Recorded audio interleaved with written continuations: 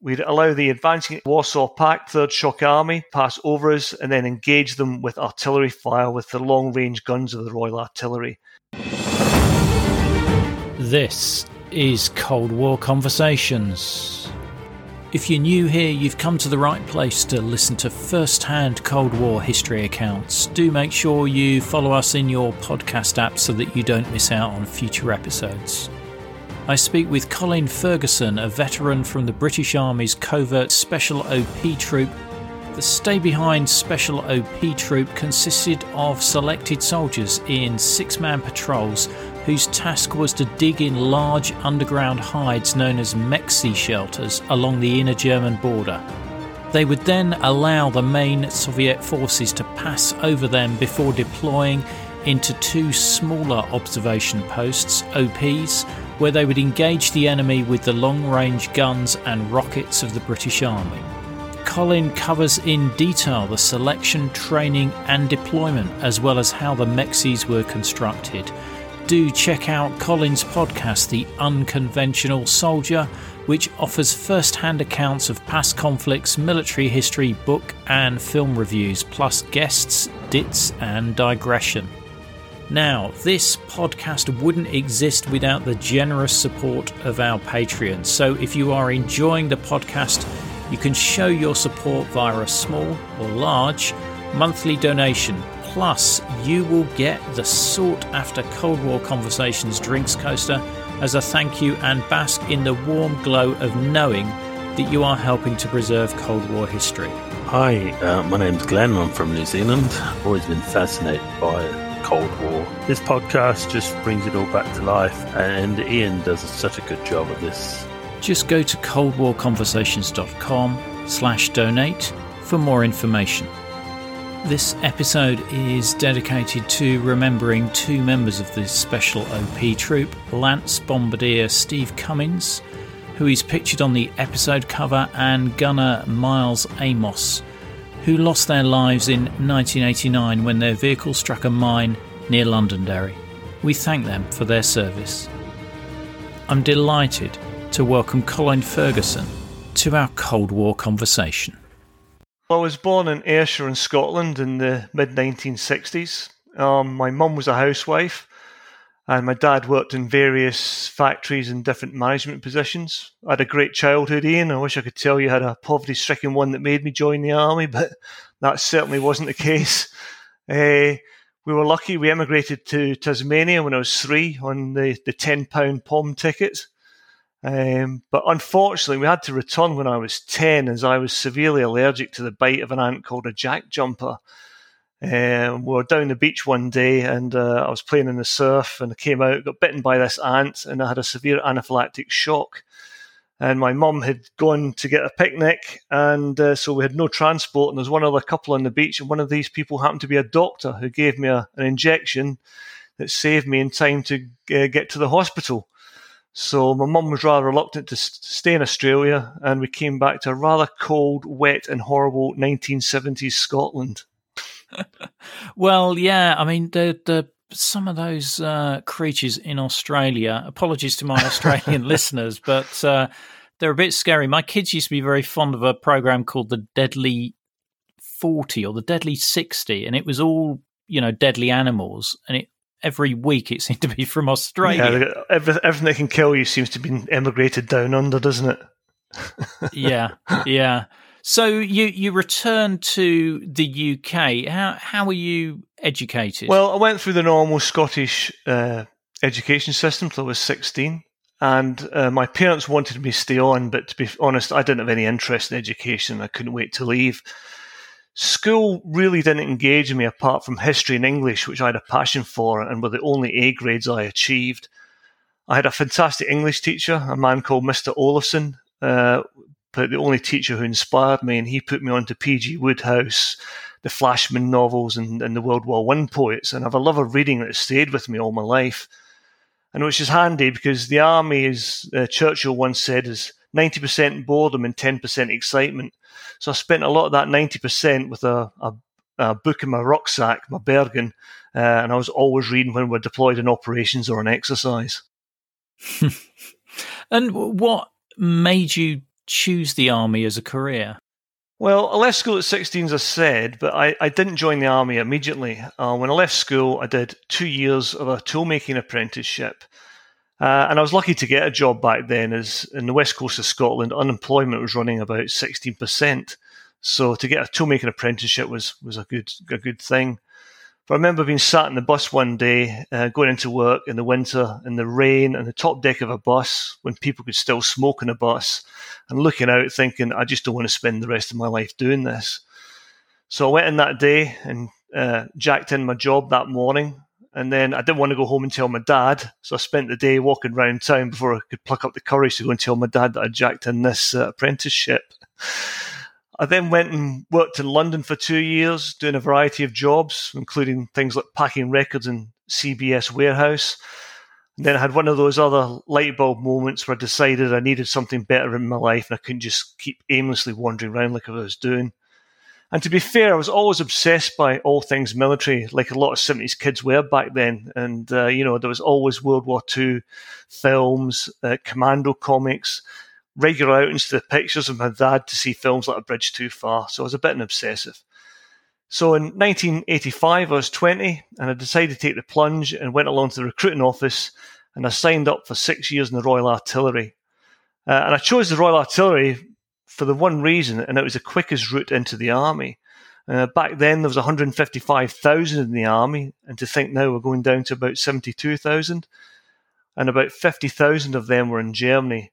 But with the high unemployment rate, recruiting wasn't an issue, so depending on the regiment you wanted, you could wait for months to get a place. So I chose the gunners out of expediency. And what was the basic training like for the artillery?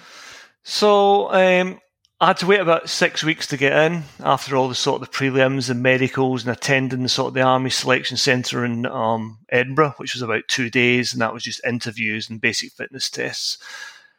And then once I got through that, I was sent a train warrant for Woolwich, where the Royal Artillery depot was at the time. And I remember we got off the platform, sort of surrounded by guys who looked like me, all a bit nervous and a bit sheepish. And we were met by a very polite bombardier, which is what the artillery calls their corporals. And he was very polite, and he ushered onto the bus very gently, and he drove us we got driven to the barracks.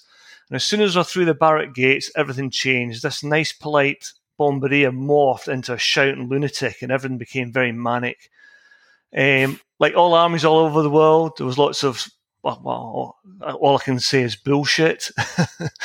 The polishing of boots, the polishing of brasses. If it was shiny, it got polished. And I remember my uncle was in the RAF, and he did conscription in the 1950s.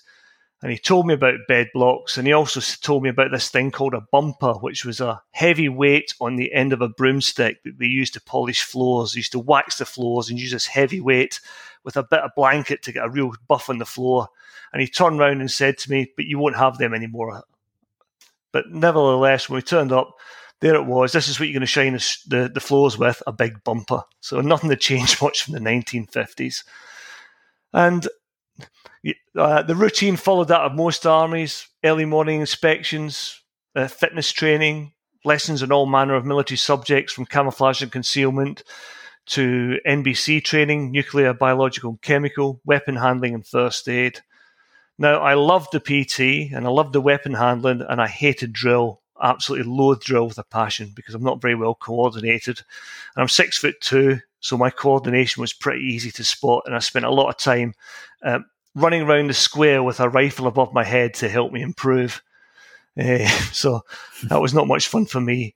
But no, going out in the ranges, learning to fire weapons, going and exercise, digging in trenches, and doing, sort of soldier in the field, I absolutely loved. I hated being in camp.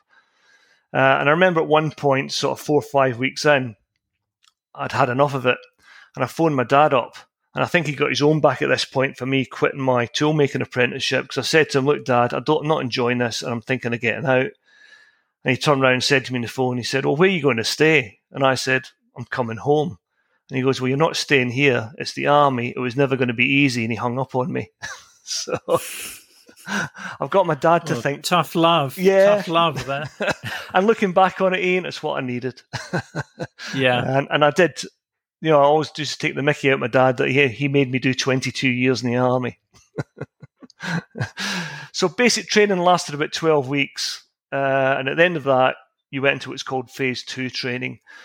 And for the Royal Artillery, you're either trained as a signaller, or you're trained in gunnery on the 105 light gun, or you went on a driving course.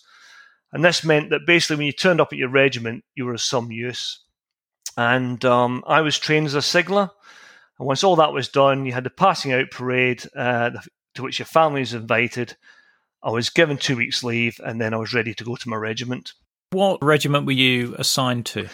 So at the end of training, you were given preferred choices of regiment. You're given 3 preferred choices in order of preference. So I asked to go to a gun regiment in Germany, but what I actually got was allocated to an air defence regiment, 12th Air Defence Regiment, as a signaller in the regimental command post as part of headquarters battery. And I was posted to Dortmund, which was a gunner garrison at the time, and there were 5 artillery regiments in Dortmund, so it was a big garrison. What did you make of Germany? Had you ever been to Germany before? No, I hadn't. I really enjoyed my first year in the regiment, and Germany in the mid-80s, it was very different from the UK. I got there in 85, so this was a couple of years after the miners' strike and before Thatcher's reforms of the city, which sort of brought the money into the UK. And it was so obvious that Germany is much more affluent and much nicer, and there's a real contrast between both countries. So we went on leave. The UK appeared a real run-down dump, to be honest. You know, slam door trains, and it just looked really run down. So Germany was a fantastic posting because it was a really nice country. And for a young guy with a bit of money in his pocket, there was cheap beer. There was all-day drinking. And you remember back in the 80s, the drinking laws in the UK were very restrictive. And these laws, for younger listeners, they went back to the First World War to stop the munitions workers getting drunk. So I think pubs opened from about 11 till 2, shut till about 6, and then shut again at 11. But in Germany, you could drink all day. The only problem there was a big drinking culture in Germany. And it's easy to look back with rose-tinted glasses, but I really believe at that time the Germans were getting a bit sick of having the British Army in residence. And it was quite hard to get into some of the bars in Dortmund that weren't soldier bars. And to be fair to the Germans, a lot of this was down to soldiers' behaviour. And to give you an indication of sort of the drinking culture I was on about, you know, in a regiment of 600 men, you had about 5 batteries. And each battery had its own bar in the accommodation. And there was a duty of a Lance Bombardier barman, the duty barman, and that was his job for 6 months at a time. And in the battery bars, the drink was stupid. So there's a lot of drinking all the time. The common thing I hear is with most people is Germany was a popular posting because of the lifestyle there. But it's interesting what you were saying about the alcohol situation there as well. Yeah, I mean, there was not a lot to... Well, there was, if you're unimaginative, there wasn't a lot to do. But you know, Germany and the surrounding countries offered so much, but it's very easy to get down to that vortex of not doing much and staying within a very small circle of opportunity. And you know, I got bored with this eventually, and I was really into my fitness, and I wanted a challenge that involved tougher soldiering. So I went down to the battery office, and the battery office was never a place you ventured to lightly because that was where the battery commander, the major in charge of the company, and the battery sergeant major were. And I asked the battery clerk if I could have information on volunteering for P Company, which is the course you have to go on to serve with the airborne forces. And my battery sergeant major heard me talking, and he came out and he asked me what I was doing. And he said, "Why do you want to go there?" And I told him, I said, I wanted some challenging soldering. I wanted to go and work on the conventional OPs that fired the guns in support of the infantry. And he said to me, "Look, you do realise if you're going past P Company and you get into 7th RHA, which was the Airborne Regiment of the Gunners, you're unlikely to get on the OPs because you're more likely to go in the gun line first because the OPs are a sought-after job." And he goes, "But I know an organisation that if you pass their selection course, you'll go in the OPs straight away." And that was the then Special OP Troop. And the instruction that he gave me amounted to about a paragraph. It was, volunteers wanted for an arduous job requiring a selection course. And that was pretty much it. But I know an awful lot to that man. And he was somebody I modelled myself on further down the line because he was a great role model. Once I volunteered, he made sure that I got extra PT training. He personally took me out map reading and made sure I got weapon handling training and got all my basic skills up. And that really stood me in good stead for when I turned up for the selection course. It sounds like it, and all credit to him for recognising your ability and offering you that opportunity. Yeah, no, he's an absolutely outstanding man. Colin, can you tell me what the Special OP Troop was? Yeah, no problem. So the Special OP Troop was formed by the then Lieutenant Colonel and later Major General Stone in 1982. And its role was intelligence, surveillance, target acquisition and reconnaissance, known in the Army as I-STAR. And the intention was to have a troop of specially selected and highly trained soldiers in six-man patrols, completely concealed in a main underground hide known as a Mexi shelter, with up to 2 satellite OPs dug in and deployed right up against the inner German border, the IGB. We're expected to conduct operations unsupported in a single patrol for up to 3 weeks. And these OPs were in addition to the conventional artillery forward observation OP parties, which I described earlier, and they tended to work in conjunction with the infantry on the front line. So what would happen would be we would dig in, we'd allow the advancing enemy to pass over us and then engage them with artillery fire with the long-range guns of the Royal Artillery. And we'd also gather intelligence and report back on Soviet formations.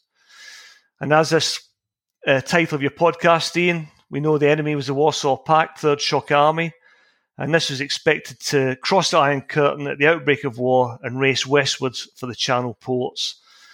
And it consisted of many armoured divisions of MASH Russian and East German tanks, and it was a pretty formidable force. In reality, we had little hope of defeating it conventionally. So the aim was to delay this attack as part of the NATO effort for hopefully 7 days, so as to allow international negotiations to take place in the hope of reducing the possibility of an all-out nuclear war, and also to allow reinforcements to arrive from America and the UK. And by having these OPs so far forward, it would also enable the guns to deploy much further back, which would in turn help conserve a valuable asset.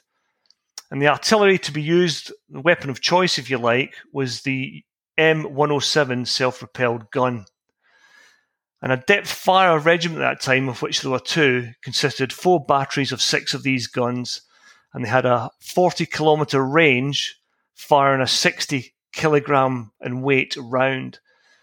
And the intention was to engage Soviet targets firing all 24 guns together, which effectively destroyed a complete grid square of 1 kilometre by 1 kilometre. And interestingly, just as the wall came down, these guns were being replaced by the multiple launch rocket system MLRS, and one launcher could almost replicate that 1K by 1K destruction of a target. The concept wasn't new. In World War II, there was a unit called the Auxiliaries, and this consisted of patrols of 5 to 8 men, usually as part of the Home Guard. And they were usually landowners and farmers, and they used specially constructed underground operational bases made by the Royal Engineers from which they could conduct harassing operations against the occupying Germans. Thankfully, they never had to prove their mettle.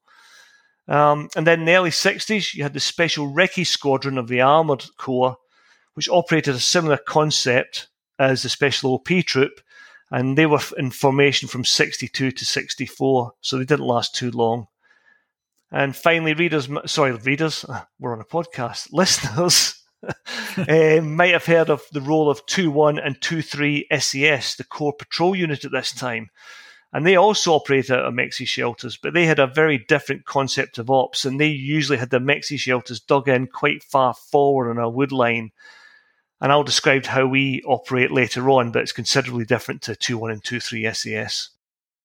I really appreciate that. And one of the things that, one of the many reasons I wanted to have you on the podcast is I'd never heard of this unit before. And was fascinated by, how it deployed and how it operated, which we'll go on to in a moment. But can you take me through that selection process? Yes, well, going back to what we said earlier on, there was very little information. And when I came back to the accommodation that night and I said to some of the lads, I'm going on the Special OP Troop course, has anybody heard about it? And there was much sucking in of teeth and, you don't want to go there. Nobody passes that. It's 3 years since the last person had got in, and, it's like the SAS. So, of course, that being the person I am, that just made me more interested and determined. So when I turned up, the course consisted of an initial 7 to 10 day selection. And they deliberately kept that 7 to 10 days vague, as you didn't know how long you'd be on the selection process for. And if you passed that initial 7 to 10 day selection, it was followed by an 18-week course. Again, this was pass or fail. And they normally ran 2 to 3 selection courses a year in order to get enough candidates for the main training course. And the course came about by General Stone and the people setting up the troop. They visited a variety of units from the Commando and Airborne Brigades. And also the initial instructors that set up the course were from 22 SAS and those Commando and Airborne Brigades. So we're very much influenced by Special Forces and our Airborne and Commando brethren. And from inception in 1982 to 1990, our chief instructor on the course was from the Parachute Regiment, and he was seconded to us. And then we're very fortunate in that from 1990 to the early 2000s, the chief instructor was actually a warrant officer from 22 SAS. And we only lost that attachment because of the war on terror and the sheer pace of operations that Hereford were going through that meant they couldn't supply somebody to help us out.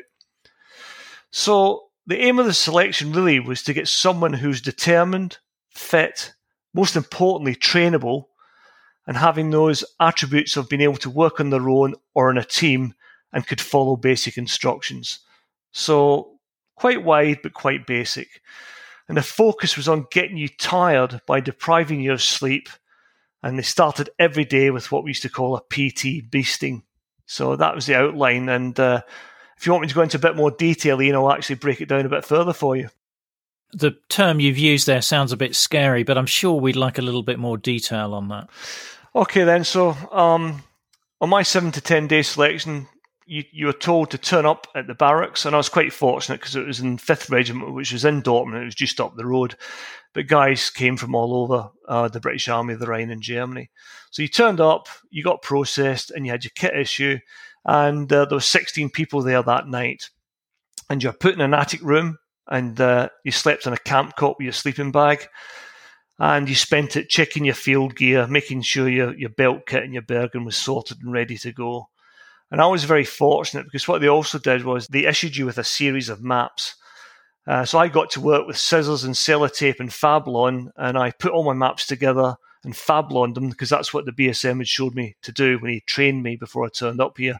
And I was the only person in that room doing that. And that proved invaluable to me because a lot of them went out in the field later and they're trying to piece maps together in the pouring rain, and it didn't really work for them. What is Fablon? Fablon's like it's like a huge piece of sticky tape that you put over a paper map and it waterproofs it. Oh, okay. So it's like a laminate cover. Yeah, it's just like laminate, except you don't use a machine, you do it by hand. And believe me, that's a skill in itself. Yeah, no, it sounds like it. And if you recall back to when I turned up at basic training, it was all shouting and rushing around by the instructors. None of that. Hi, this is Rhonda in Virginia, and I support Cold War Conversations because I think the work that Ian is doing is critically important. I think it's vital to record the firsthand accounts of people who lived and experienced the Cold War because it illustrates history in a way that a book never can. So thank you so much for the podcast. It's my favorite podcast, and I look forward to it every week. To be like Rhonda and help to preserve these incredible stories of the Cold War, as a monthly or annual supporter, you'll be able to listen ad-free, you'll become one of our community, get the sought-after Cold War Conversations drinks coaster as a thank you, and you'll bask in the warm glow of knowing that you're helping to preserve Cold War history. Just go to coldwarconversations.com/donate to find out more. With these guys, the DS or directing staff were very calm, very matter of fact. When you looked at them, there was no uniformity in their dress. And back in the 80s, the kit we got in the army was not good. But you're not allowed to deviate from the issued gear. And looking at these guys, they all looked the part. They wore a mixture of jungle combat trousers, Arctic windproof smocks. They had their own webbing made up from US ammunition pouches, 44 pattern water bottles or a US water bottle pouch, SAS escape ration pouch, that sort of thing. They didn't look the same, but what they did have in common was that they all looked hard, fit and capable. So we got up early the next day, and that basically started off with PT tests, the basic ones of the army, like a 1.5 mile run to ensure you're fit, press ups, sit ups, that type of thing. But surprisingly, a couple of people failed them at that point, unbelievably. They then stuck us in a Bedford truck, and we had a 6-hour truck drive to Hildesheim, which was sort of the selection stomping ground for the Special OP troop. So when we got off the trucks, we were paired up and were told that our buddy was to be no more than arm's reach away from us for the next 7 to 10 days. And I was really lucky to be paired up with a brilliant guy called Vinny, and he played a big part in me getting through. But they were quite twisted at, and halfway through you ended up doing a thing called milling, which is just basically boxing, and you had to stand toe to toe and punch 7 bales out of each other. So that was a nice trick they played on you. But all this was done from a tactical harbour area, so you're fully tactical at all times. And you did as a PT every morning to get you tired, and you had to carry out various tasks, things like memory observation exercises, weapon handling and navigation tests. You're also given a confined spaces test to see that you could cope with being underground in an OP. But you knew this unit was different because they also taught you things. For example, you weren't allowed to go into your sleeping bag for the couple of hours you might have off and zip it up and get to sleep. You had to leave it unzipped and drape it over you like a quilt, and that was in case you got hit and bugged out by an enemy force. And on the last night, we were hit and we were bugged out, and we went to an emergency rendezvous point, an ERV, and you were met and briefed by the directing staff. And what they briefed you on was that you're going to spend your next 24 hours in an observation post. Bearing in mind this was in the middle of a German winter, and we had no idea what we were doing, but we basically lay in this bush, and for the next 24 hours we watched Land Rovers go up and down a road, members of the DS go past in different uniforms with different weapons, and we had to write it all down. And then 24 hours later, you were bugged out again, and you went to another ERV, and you're met again with the DS, and you're told, right, get some water down your neck. You're going to do a 10-mile tab, which is a 10-mile forced march. So we did the 10-miler, and at the end of that, there was about 5 people left out of this 16 or so that turned up. And they said, right, turn about, we're going to go do the 10 miles again in the reverse direction. And at that point, another 3 gave up. So basically, there was just me and Vinny left at that point. And off we went at speed, 2 miles down the road, and there was some transport waiting for us. And this is just what's called a sickener in the army. It was just to test your mental resolve. And after that 2 miles, we got into the truck and were driven 6 hours back to Dortmund. We were marched into an office and told we'd passed that initial phase. And then surprisingly, they said to us, right, we'll see you upstairs in the bar for some beers. So I stood in the bar with blistered feet, a chafed back from my webbing and Bergen rubbing on it. My fingers and lips split from the cold. I was absolutely shattered. But at that point, I knew this is where the unit was that I wanted and I had to end up in. Wow. And as you say, it sounds like you're really lucky to team up with Vinny there. Yeah, Vinny's a great guy, and we still keep in touch, and he was a guest on one of our podcasts recently, so it was really good. Oh, well, I will have to check back to that episode. So you passed the training. What's the next steps for you? Or you passed the induction? Yeah, basically, yeah, that was your first step in the journey, Ian. You know, that 7 to 10 days. And to this day, I can't remember if it was 7 or 10. It's just a blur. I don't blame you for what you've just described. Whoa. So you were then sent back to your regiment, and you had something like 2 weeks off, and then you had to report for the next phase, which was 18 weeks long. And a large chunk of that was in the field. And all this was about preparing you to operate in a 6-man patrol, operating deep behind enemy lines. And it was concentrating on the 3 core skills of shoot, move, and communicate. So shoot with a variety of weapons. In this case, it was a silenced Sterling submachine gun, the self-loading rifle, the SLR, which was a standard rifle of the British Army at the time. Later, the SC-80, and obviously the 9mm pistol. You had to move over different terrain tactically and know how to navigate accurately. And you also had to communicate from everything with hand signals to technical high-frequency HF radios. And each day started off with PT, and it was broken down into various modules. So, for example, on the comms week, you spent a lot of time studying high-frequency HF comms because we're operating so far forward. It was the only method of communication back to the command post. You also had to learn Morse code, and by the end of the 18 weeks, you had to be proficient to 8 words per minute. And obviously, you spent a lot of time on antenna theory because with HF comms, you need to be able to know what size of antenna to use, and that's all to do with the type of frequency you're on at that time. So it got quite complicated. And you spent an awful lot of time doing Warsaw Pact vehicle recognition because that was the main reason we were there, to recognize these Soviet vehicles, either engage them or pass that intelligence back. So it was very long days, and the little free time you had was spent revising recognition or practicing Morse code in order to get that proficiency. There were some good fun weeks as well. Being out on your own in a patrol so far forward, you had to have good advanced first aid skills, and we're lucky as well that included a hospital attachment at one of the British military hospitals. So the guys went there for a couple of days and got to see things like operations, and so you got to see the human body and when it's opened up, and also how to put in intravenous drips, that sort of thing. You're also taught OP construction because, again, that's the trade you're in.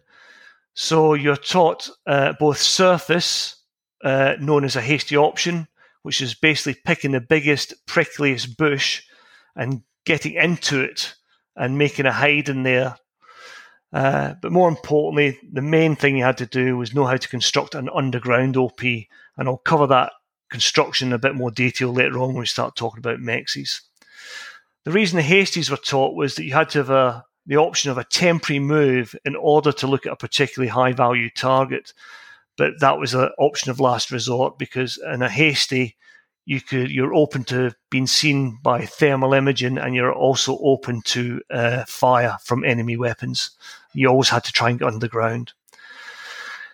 So with being taught recognition and how to locate and how to hide, you then had to be taught how to call in artillery fire. So you spent part of the course learning how to call in artillery.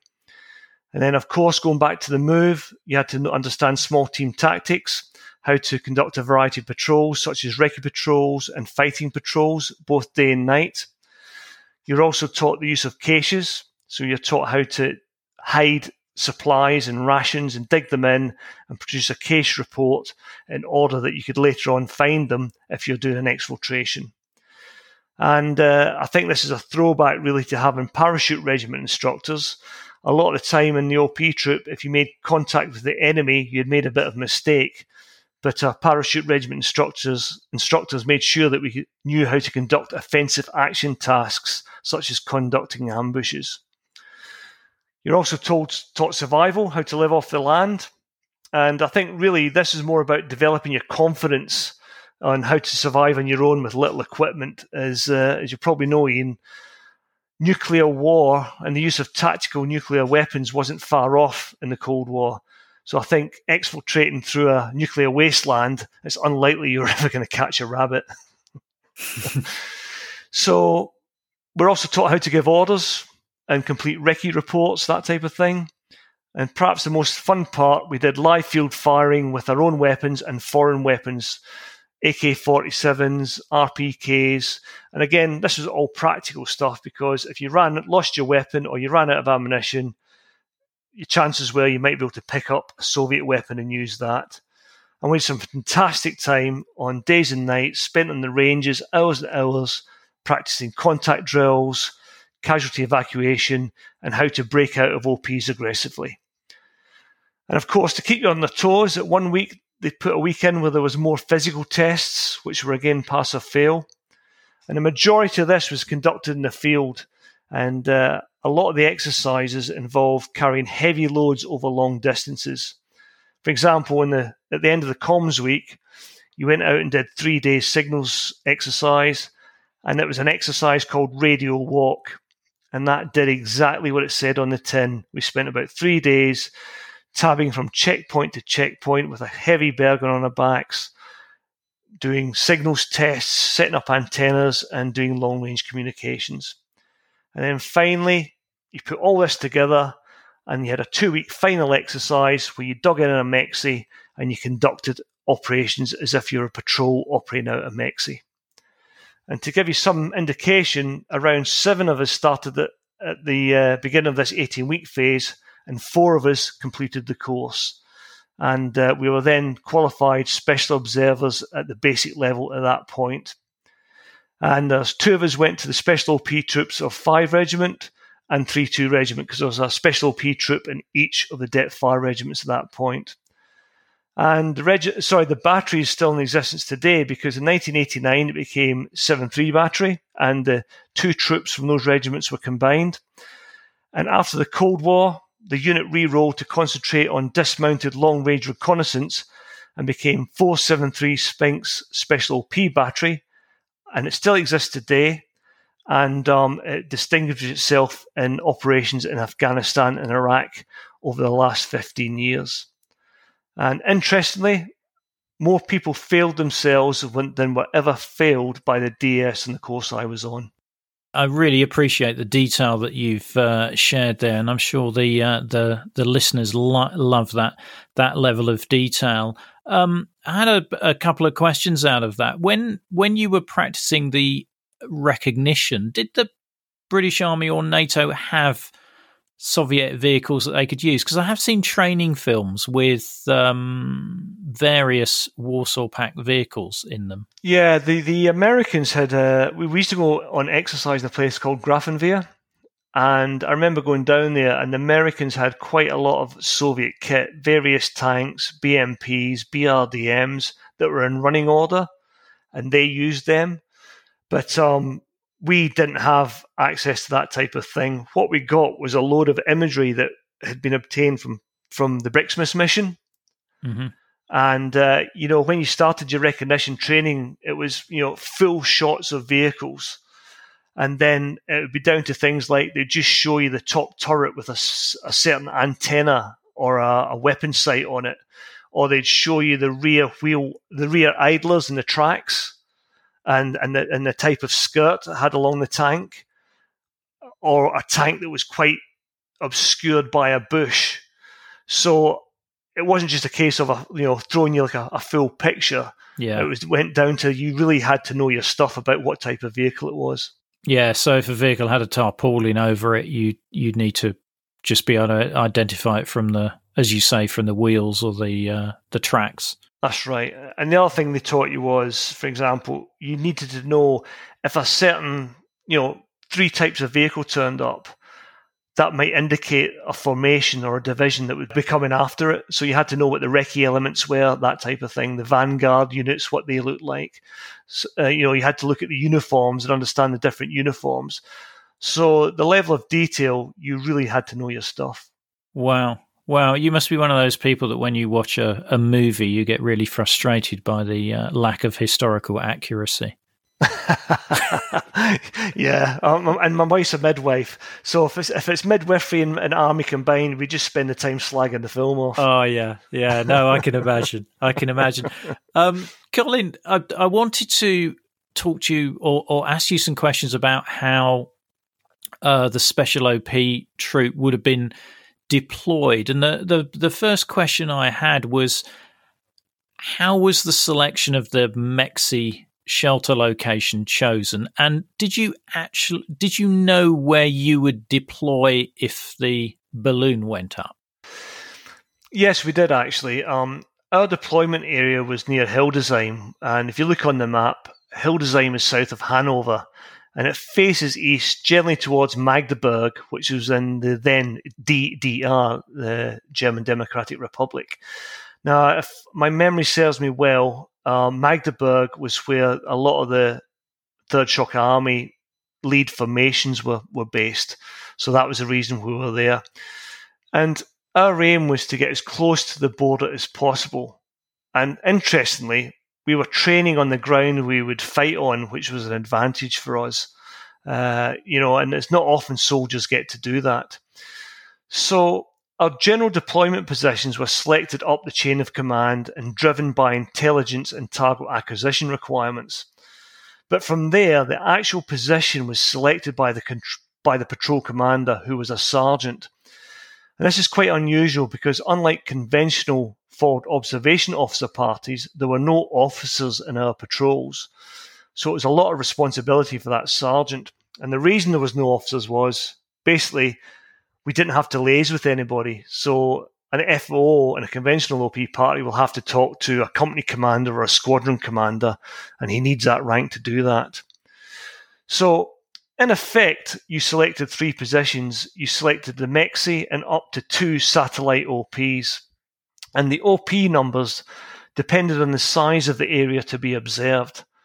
And the Mexi itself was sited deep in as dense a wood as possible with the OPs forward. So when the patrol commander was doing the recce's, he had to do a map and ground appreciation, but you always had to look at it from the enemy's point of view, because there's an old saying in the army that the enemy has a say in what you do. So often, an excellent position would not be occupied as it was too obvious, so you might pick the next second or third best one. And once you'd done that, a target information pack would be produced in great detail, because your patrol might not get to deploy there. It might be another patrol, and they would be handed that target information pack in order to do that. And what did that target information pack contain? It would contain your area of observation, your arcs of observation, so your left of arc, your right of arc, and these would be marked on as bearings. So you'd have the OPs with their observation arcs, and as far as possible, you try and get those arcs interlinked, so both OPs were interlinked in what they were doing, so that they'd have a greater view over the enemy and an overlapping view. So you'd have that. You'd have the location of the Mexi hide itself. And most importantly, when you're selecting an OP or a Mexi, there's a number of things you have to think about. You have to think about cover from view, cover from fire, concealed routes in and out, but most importantly, communications. So each of the OP sites, you had to do a comms check to make sure that you could communicate back to the Mexi. Initially with PRC 349, which is a short-range radio, and you only used that in extremis because the Soviets had a very good SIGINT capability, and so what you did was you laid field telephone line to the OP and the Mexi, but you had the 349s as backup, and then of course you had to do a comms check on the Mexi using HF radios back a couple hundred kilometers in some cases. So not only had your Mexi had to be in a good dense bit of forest, you also had to make sure you had comms. So yeah, and that was basically. You also have things on that target pack would be cache areas if you had cached any stores or whatever. So lightly cache areas that would be good for guys as well. Right. And how close were you setting up to the inner German border? It varied, really. I mean, you could be a couple of hundred meters away to 500-600 meters, but it was that close. You tried to get as close as possible. That's incredibly close. And were they built well in advance, or were you expected to build them at a time of heightened tension? You're expected to build them at a heightened tension. And looking back on it now, I'm not aware of any deception plans or anything like that. I think there was a bit of finger crossing at the time. But yeah, you were meant to build them during the height of tension. And, Mexis were huge. If you can imagine a T shape with the top of the T being 6 meters by 1 meter and the base of the T being 3 meters by 3 meters, and they were probably 4 meters deep. So there are big constructions, and OPs were generally like a trench. They're about 3 meters long and deep enough to sit up in, with decent compacted overhead cover to protect against artillery fire. And they were very cramped, and observation was from a small hole big enough to allow optics to see through, and you'd have a little bit of camouflage face veil over the front to stop the reflection on the optics. But as I say, the most important thing about an OP was ensure it gave you cover from view and cover from fire and reduced any thermal signature. And these OPs could be 400 to 500 meters away from the Mexi as well, because you wanted the Mexi way back deep in a wood. And I said before, you had to dig in field telephone line that 400-500 meters back to the Mexis. And the Mexis themselves were built mainly by hand initially. Later on, we were lucky enough that somebody noticed somehow that there was a small digger that initially, where they found this, it was used for digging rich people's basements in London. So this small digger could get through narrow Georgian houses' doors and into the house in order that they could dig into basements. And that's how we sourced that. But the last meter was always dug by hand as the digger couldn't reach. And the OPs were always dug by hand because you couldn't have a digger that far forward because you'd compromise yourself. And looking back on it now, it's amazing. Health and safety didn't exist. We had no training. You just got on and you dug it at night. You dug it 24/7. I remember sides collapsing in on people and people getting covered in spoil. We used Silooms, little glow sticks, at the bottom to help us dig and keep our light signature down. And once you dug the hole, you inserted a steel frame structure. And back in the early days, you wrapped a tough material around it called FRM, which I can't remember what it stands for. But then you had to wrap that round like a birthday present and you wired it into place on the metal structure. Eventually, we got a bit of bespoke kit called an elephant cover, and that made life a lot easier. And once that elephant cover or the FRM was in place, you could backfill the Mexi with earth. And once you had all this FRM or the elephant cover in and you went inside the Mexi, it appeared huge. But once people started backfilling it, you had the sides bulging in. And then once you got all the stores and equipment in, like water, rations, radio batteries, all the Bergens, it was very, very cramped. How long did it take to build one of these? Well, once you deployed, a patrol of 6 could construct a Mexi working 24/7 with maybe a couple of hours snatch sleep in rotation in 2 to 3 days, depending on the ground. But as I say, that was working round the clock. And that was from shovel first, striking the earth, to throwing the last bit of camouflage on it.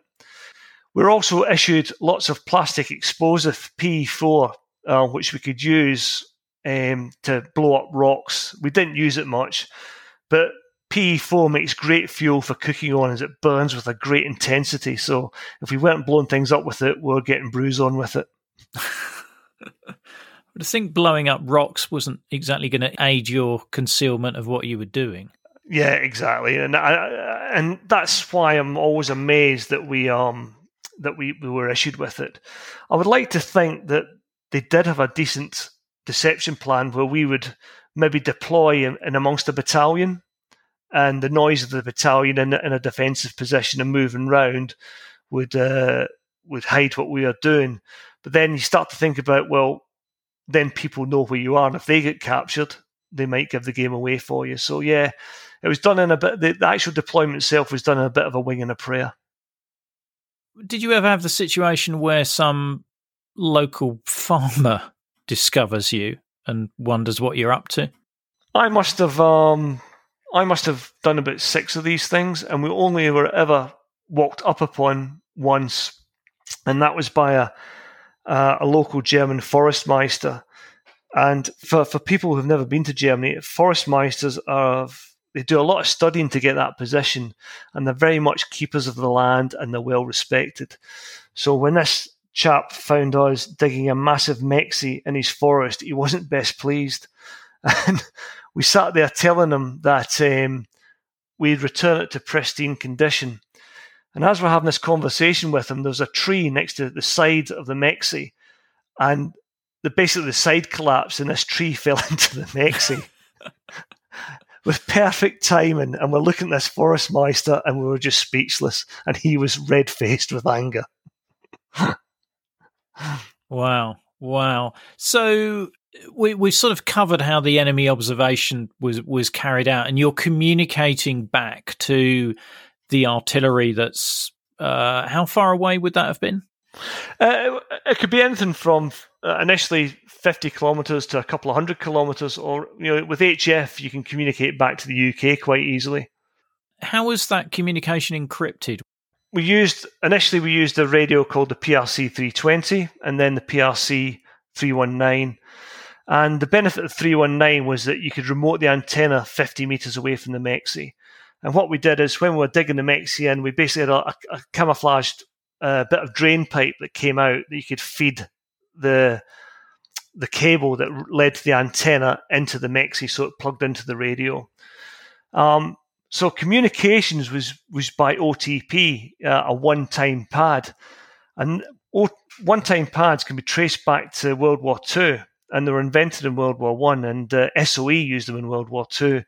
And this was basically a pad which contained a series of numbers that you used to encrypt the information. And then once you'd encrypted it, this information was sent by burst transmission, a device called DIMED, digital message handling device, which you connected to the radio. You encoded all your stuff into it, and then you press a button, and it sent it in a matter of less than a second. And again, going back to what I was saying about SIGINT, this really reduced the options of you being compromised by signal intelligence from the Soviets. Yeah, that's really interesting, because that's exactly how some of the KGB agents in the UK were communicating, was using a burst transmitter like that, and they were using one-time pads as well. Yeah, and it's only recently that I think in the 90s that was superseded by other methods. That's fascinating. And were you able to receive orders back the other way? Was it a bidirectional communication?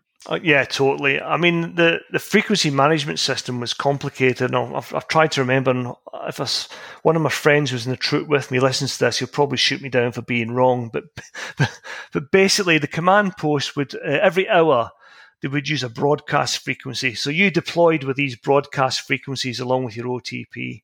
So every hour, in a time frame of maybe 5 minutes, they would send out encoded frequencies, because what they'd do back in the CP, they would have a frequency finder that would analyze the air to find the best frequency, and they would send them out. You decode it, and then you'd know which frequencies would be best to get in touch. And I think these frequencies were valid for 6 or 8 hour windows before they changed. And again, that was another security measure. It meant that it helped prevent that DF. And if you were caught and compromised, it would give you a chance that you wouldn't be, and you told the Soviets what the frequencies were, they would change and they wouldn't be able to compromise other operations. And the fallback we had was Morse. So that was a very, very last resort, and only used as if you had a high value target. So if you couldn't communicate by burst transmission, 9 times out of 10, Morse will always get through. But the drawback there is you've got almost a 90% chance or more of being DF'd by the enemy. Yeah, because of the length of time it would take to manually send that message. What was it like living in a Mexi? I can't imagine it would be hugely pleasant. Well, it was more comfortable in the OPs. I'll just cover a little bit about the OPs first. So basically, if you had 2 OPs and a Mexi, you had 2 men in each of the OPs and 2 men in the Mexis. So usually if you're the Sprague of the patrol, you just come off the selection course, you can guaranteed you are going into the OP. You are never going to get the luxury of the Mexi shelter. So you can imagine 3 meters long, only tall enough to sit in. You had your belt kit, your weapon, a day sack, and a water jerry can. And in that OP, you would do 4 hours on, 4 hours off. And generally speaking, they'd say, oh, you'll go in there for 3 or 4 days. But if you're in the middle of a very busy exercise, you could be in there for 7, 8, 9, 10 days. And during that 4 on, 4 off, one person would be on rest and the other one would be logging and reporting targets. But again, if it got very busy, you'd have one guy at the front of the OP speaking to the other guy at the back. He would log all the targets, and the guy who's supposed to be off duty would be then transmitting them through field telephone back to the Mexi. And of course, it was hard routine. You're not allowed to cook, so you're just eating cold rations and drinking cold waters. And obviously, if you're eating cold rations and drinking cold water, they've got to go somewhere at the other end of that process. So you would normally pee into an AL-39 container, which is what used to hold army coolant for the radiators. And it's probably the same size as the antifreeze container that you get for your car.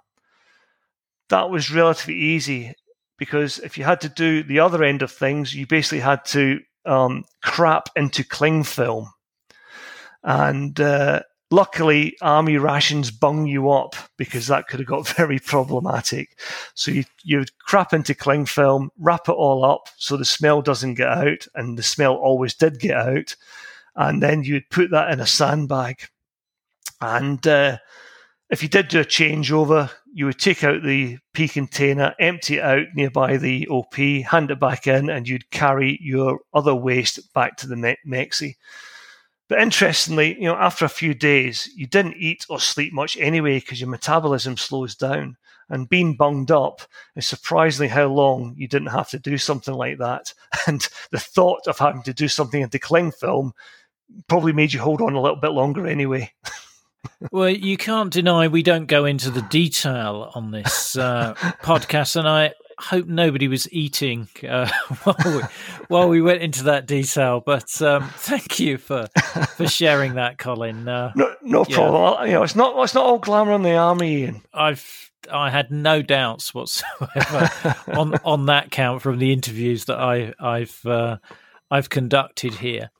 Living in an OP was quite hard, but by comparison, living in the Mexi was a lot more luxurious. Despite the fact that it was very crowded and cramped with stores, we had a couple of stretchers rigged up from the metalwork, which you could use for sleeping.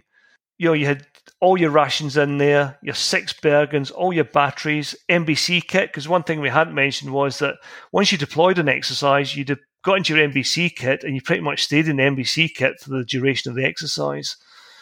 And also in there you had water can. You probably had about 400 litres of water, about 20 jerry cans, which are 20 litres each. And sanitation in there was, again, you used to pee into a jerry can, and you had a rudimentary toilet, very similar to how you had it in the OP. It was extremely hot inside. Even if you sat in a T-shirt, you used to have condensation running down the liner of the Mexi. And of course, you didn't wash. The most you got was that you brushed your teeth and maybe wash your armpits and crotch with a wet wipe. So you can imagine the smell in that Mexi wasn't too good. Oh, this is getting even better, Colin. So when you did your changeover from the OP and you eventually found your way back to the Mexi, which was extremely hard because it was so well camouflaged, you then descended down to that ladder and the smell really hit you. And one of the delights was watching high-ranking officers, general types, who visited us to see what capability we had. And we would always invite them down into the Mexi. And watching their faces as they descended into the bowels of hell was often a delight. And, I mean, again, going back to the health and safety, there was no air filtration system. We had a very basic, locally manufactured filtration system that the local REME had made up from a Land Rover filtration system. it hardly made a dent. And the only air monitoring we did was by using a candle. And if the candle started to flicker or went out, you knew you had to crack open the hatch a little bit and let some oxygen in. And one time during an exercise, 2 of the lads nearly died. And one of the lads in the OP realised there was something wrong and had the sense and presence of mind to quickly get out the OP and go back to the Mexi. And they found 2 of the guys had been suffering from lack of oxygen, and they had to drag them out and get them out into the fresh air. And just as the wall came down, there was a massive project to make Mexis more habitable, with proper air filtration, proper sanitation, proper air management, that type of thing. But the end of the Cold War put paid to that. But answering your question about exercises, there were huge exercises in Germany at that time. And one of them I remember was Exercise Reforger. And we didn't get detected on that one. I remember being detected on another exercise. And always the lesson I learned from that was it was obviously a clearance patrol that the German Bundeswehr had sent out. And I thought we'd been compromised, and I came bursting out the hatch, firing my weapon. And this poor German conscript fell on his backside, threw his weapon in the air, and went white as we conducted our withdrawal fire manoeuvring back from him. And I realised that young lad hadn't detected us. And the lesson I took from that was sit tight until you really know that you've been found out. Yeah, and what were your instructions if you were detected? What were you supposed to do? Well, it's more than likely the OP would be compromised. And if the OP was compromised, it was a matter of minutes before they found the Mexi, because all they had to do was follow the field telephone line back to the Mexi. So if you're in an OP, you'd conduct a breakout withdrawal, aggressive breakout withdrawal back to an ERV, and you'd wait there for a designated time window and hope that the other OP and the main party in the Mexi would join you. And it wasn't, in that case, it wasn't seen as an escape back to your own lines. It was seen as a continuation patrol. And you'd move through designated corridors, heading towards what is known as a designated area of recovery. And you'd have your radio with you, because what you did is, you'd have a second radio that you take away with you in order to continue your communications. And on the way back, you're expected still to observe and watch the enemy and report back on what you'd saw. And you would move it nighttime only and harbour up during the day. Were you given any specific training about escape and evasion and, how to get back to your lines? Yeah, we were. We were designated prone to capture troops. So we went down to what was called the International Long Range Reconnaissance Patrol School in Weingarten, which is staffed by special forces from the UK, from 22 SAS, American Special Forces, German Special Forces, and they were your main instructors. So he spent 2 weeks on a survival and resistance interrogation course down there. So the first week, basically, you spent a couple of days in a classroom, and then you went out to a survival area for 4 or 5 days where you set up traps, learned to make shelters, how to skin rabbits, make fire, and generally live off the land. You're also taught how to make sketch maps, improvise clothing, make an improvised compass, and navigate by the stars, that sort of thing. And so after 4 or 5 days doing this, the directing staff manufactured a scenario where they simulated you were captured. So you're taken into capture, you're processed, you're stripped naked, and a doctor would examine you to make sure you hadn't smuggled anything in through your back passage. So you got a finger up your back passage to make sure there's nothing in there. And some of the lads tried to defeat this by swallowing condoms with money in them. But what they didn't realise was that depending on how good your bowels were, this money might not appear till a couple of days after the course had finished. Particularly if you've been eating army food, by the sound of it as well. Absolutely.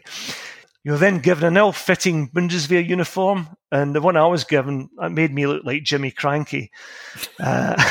You're put into pairs, and you basically spent 5 days on the run, moving at night, harbouring up during the day, and going from agent contact to agent contact.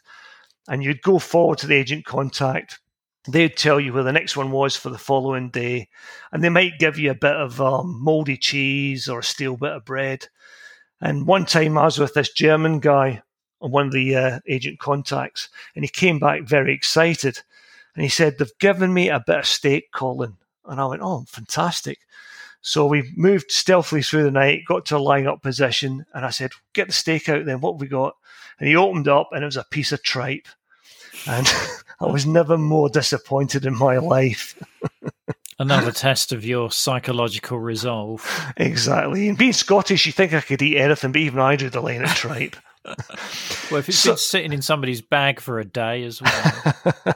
So it was quite easy to get caught because you had a hunter force out who are very determined to get a hold of you. And you're on a sketch map, and you had to navigate by obvious features like, hand railing, power lines, roads, that sort of thing. So it was very easy to get caught. And if you did get caught, you underwent some unpleasantness before taken back about 5 kilometers where you were found, and you had to start again. So towards the end of being on the run, you're then captured, and you had to undergo 24 hours practical resistance to interrogation training. And 24 hours was picked because that was the time estimated that any information you had would have been of use. So basically, you were made to feel very uncomfortable and subject to a number of interviews without coffee. And you were limited to the big 4 at that time, which was basically all you could say was name, rank, number, date of birth, or I cannot answer that question, sir.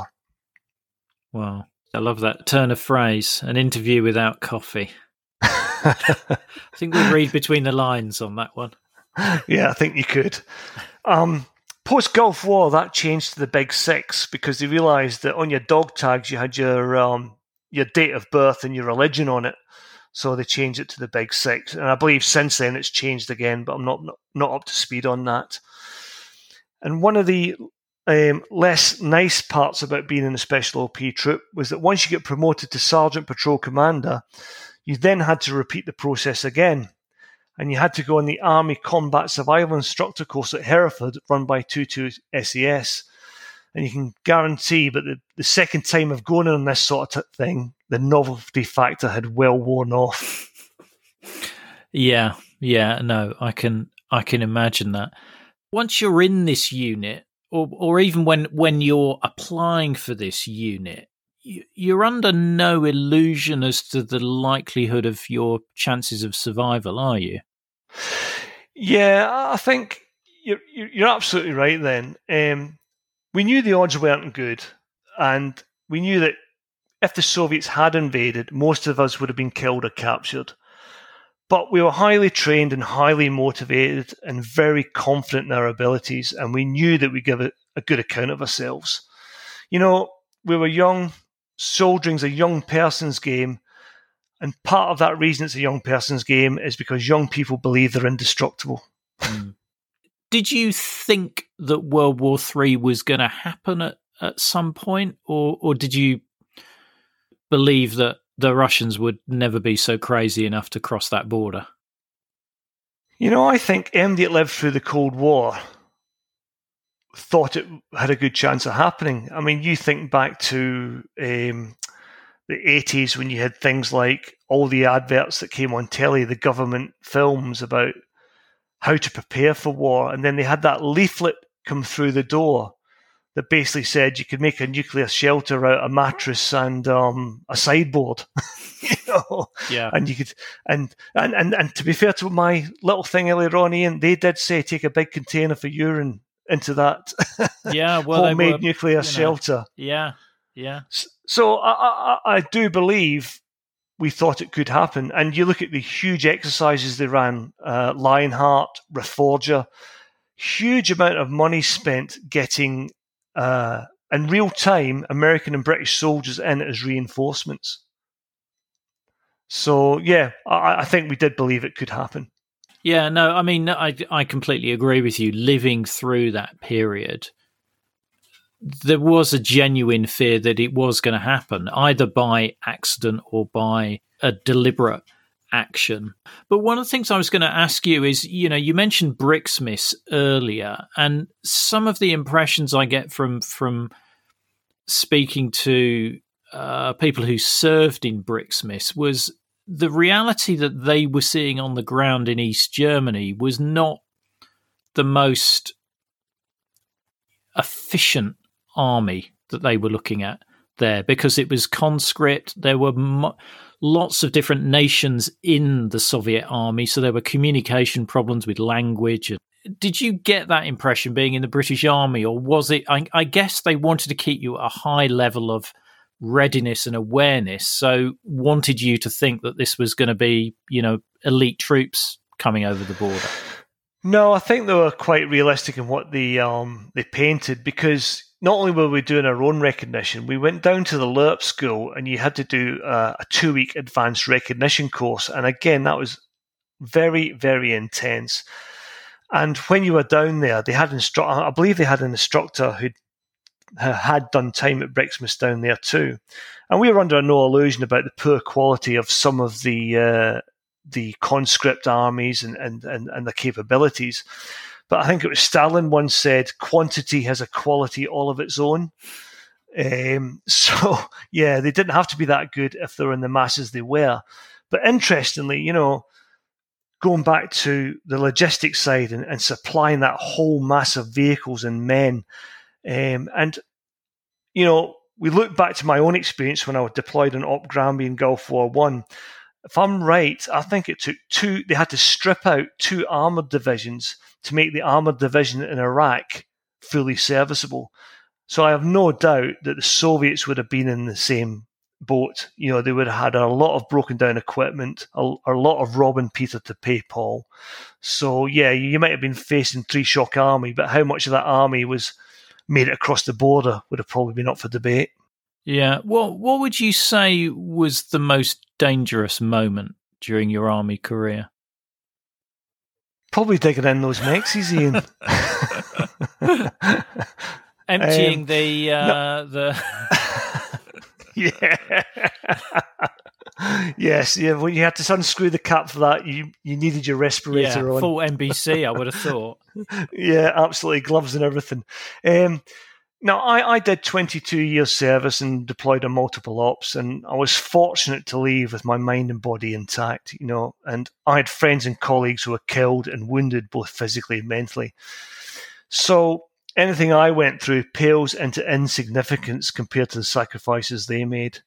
And, it's quite poignant that we're recording this now, because as we approach Remembrance Day in November, I'll do what I normally do, and I'll sit and reflect and remember those friends and the sacrifices that they and many others over the years made to protect our country. And I hope your listeners will too. I'm sure they will. Colin. And I think that's a very important point to make. And I think, obviously the podcast that I produce here is about the Cold War. But I think a lot of people think that it was there were no casualties in the Cold War, whereas there were periods where the Cold War went hot, like Korea, Malaya, and the proxy wars in Vietnam for the Americans and the Australians. But lots of people were also killed in training accidents as well. So it wasn't a casualty-less period by any means. But you're absolutely right about remembering the sacrifices that our troops and our fellow allies troops have made down the years to keep us in the way of life that we're used to. Yeah, absolutely. Colin, I wanted to ask you about Unconventional Soldier, your podcast. Can you tell us what it's about so that our listeners can be enticed to sign up? Oh, thank you, Ian. So very similar to your podcast in that I realised that the story of the Special AOP troop would die out unless it was recorded. So my friend Kev and I decided to start a podcast on the experiences of the OP troop, and to capture that story through the veterans who served in its ranks. So we start off with a chronological history from 1982 through to the present day, and the battery's incarnation is 473 Sphinx Special OP battery. We've got some great episodes on there because, for example, we don't just cover the Special OP troop. One of our instructors was a guy called Jimmy Moram, who fought with 3 Para in Longdon. And we've got a great 2-parter with him about that and the lessons he learned on that and how he applied them to training us. So it's quite a mixed bag. We're on all different types of social media. If you just look for the Unconventional Soldier on Instagram, Twitter, and if you Google Unconventional Soldier podcast, it'll come up as well. So thank you for giving us the opportunity to give a shout out to that, Ian.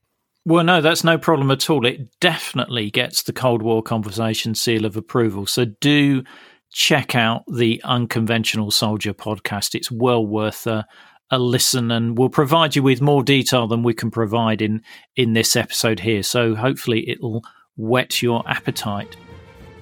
There's further information such as photos and videos in our episode notes, which will show as a link in your podcast app. Now, this show wouldn't exist without our generous Patreons, so I want to thank one and all of them for their support. You can very easily become a Patreon by going to coldwarconversations.com/donate. And you can also join our Facebook group where listeners just like you continue the Cold War conversation. Thanks very much for listening. It is really appreciated. Goodbye.